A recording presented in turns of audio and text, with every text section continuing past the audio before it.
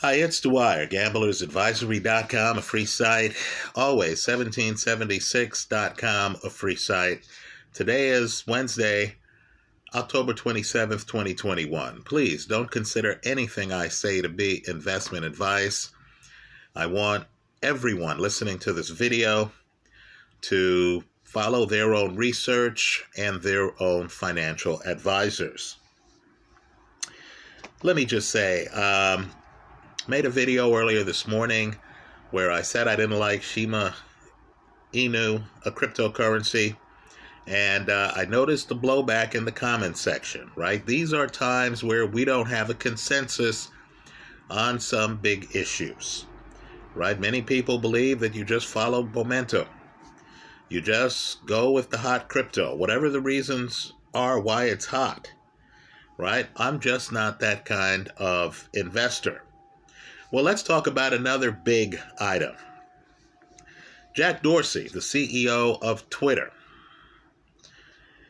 as well as Michael Burry, who was featured in The Big Short. In other words, these are big-time guys, right? These are guys with a lot of heft in financial circles.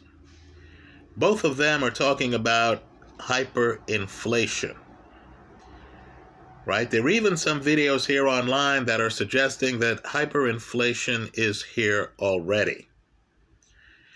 What I want people to do is to consider the idea that the bond market is the best gauge of where we are economically. Right now, understand, for me to believe that there is hyperinflation, I'm going to have to see bond yields jumping.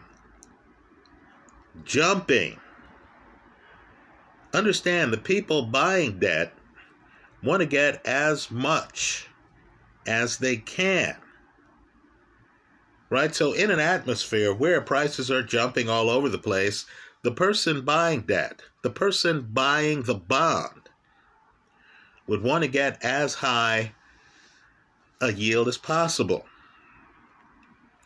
Now, folks, we know, just looking at U.S. Treasuries, that yields haven't been jumping. They've actually been going the other way. They've been getting squeezed. Right, folks? While we have some transitory inflation, let's use the word transitory, I believe what the bond market is telling you is that we're looking at deflation in the future, not inflation. How else could you explain people willing to get yields of less than 2.1% on 30-year U.S. Treasuries?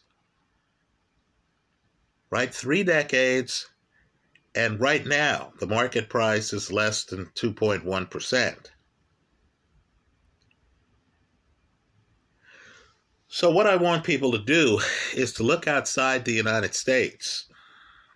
Look at what sovereign debt is going for. Understand, bondholders consider sovereign debt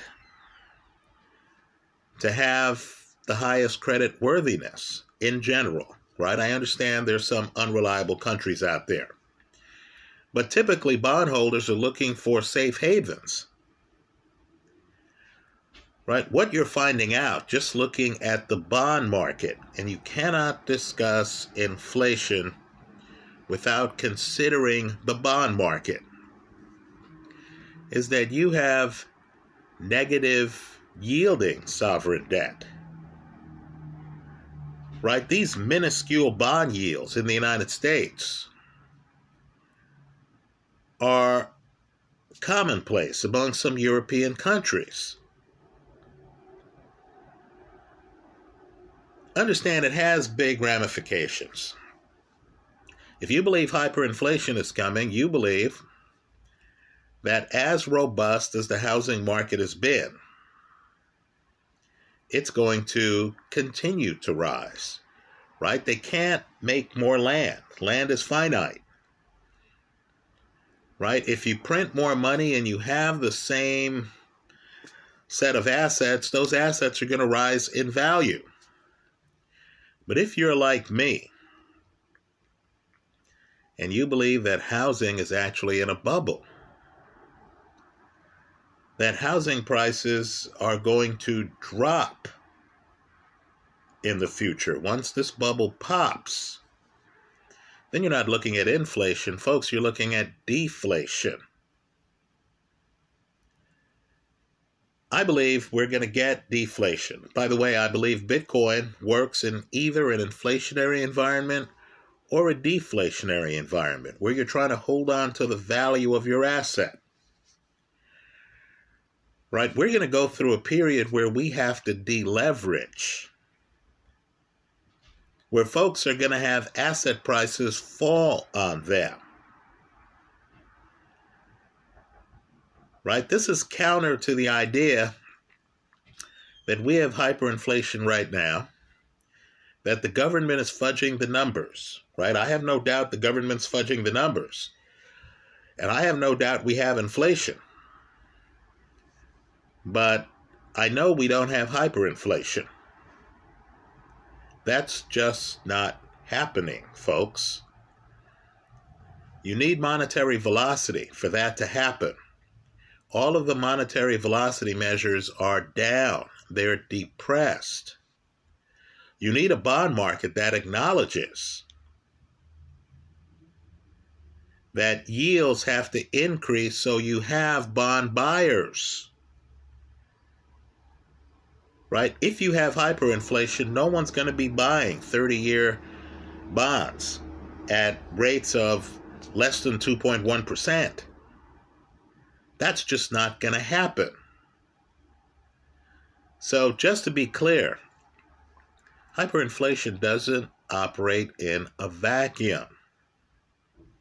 If you remember the 70s, right, where you had more meaningful inflation than now, right? Not hyperinflation, that's the Weimar Republic, but 70s level inflation. You might remember that bond yields were huge. They were up around 15%. Again, today, the bond yield is less than 2.1%. Understand, when you have heavy debt, that's deflationary because some of the money that you make has to go to pay your debt burden. Right? You don't have the money to suddenly go and spend at the club. Right? Go and spend at the barber. Go and spend on that 4th or 5th suit. Right? That's the kind of spending that leads to hyperinflation, or at least inflation that's maintained. Folks, right now we have the opposite. We have people buying debt who are so concerned about maintaining the market power of their investment that they're willing in this environment to accept a yield of less than 2.1% on the 30-year. Right? Let the bond market tell you what's going to happen next. Not the pundits. That's how I see it. Let me hear from you. We do have inflation right now. Understood. I believe in time, as all of these stimulus bills peter out, right? As all of this government aid, all of this enhanced unemployment peters out, all of this help to landlords peters out, I think what we're going to find is that our economy is crawling along. Right? The heavy debt load has bogged us down. That's deflationary, not hyperinflationary. That's how I see it. Let me hear from you. If the facts change, my opinion's going to change. But this is how I see it on Wednesday, October 27th, 2021. Thanks for stopping by.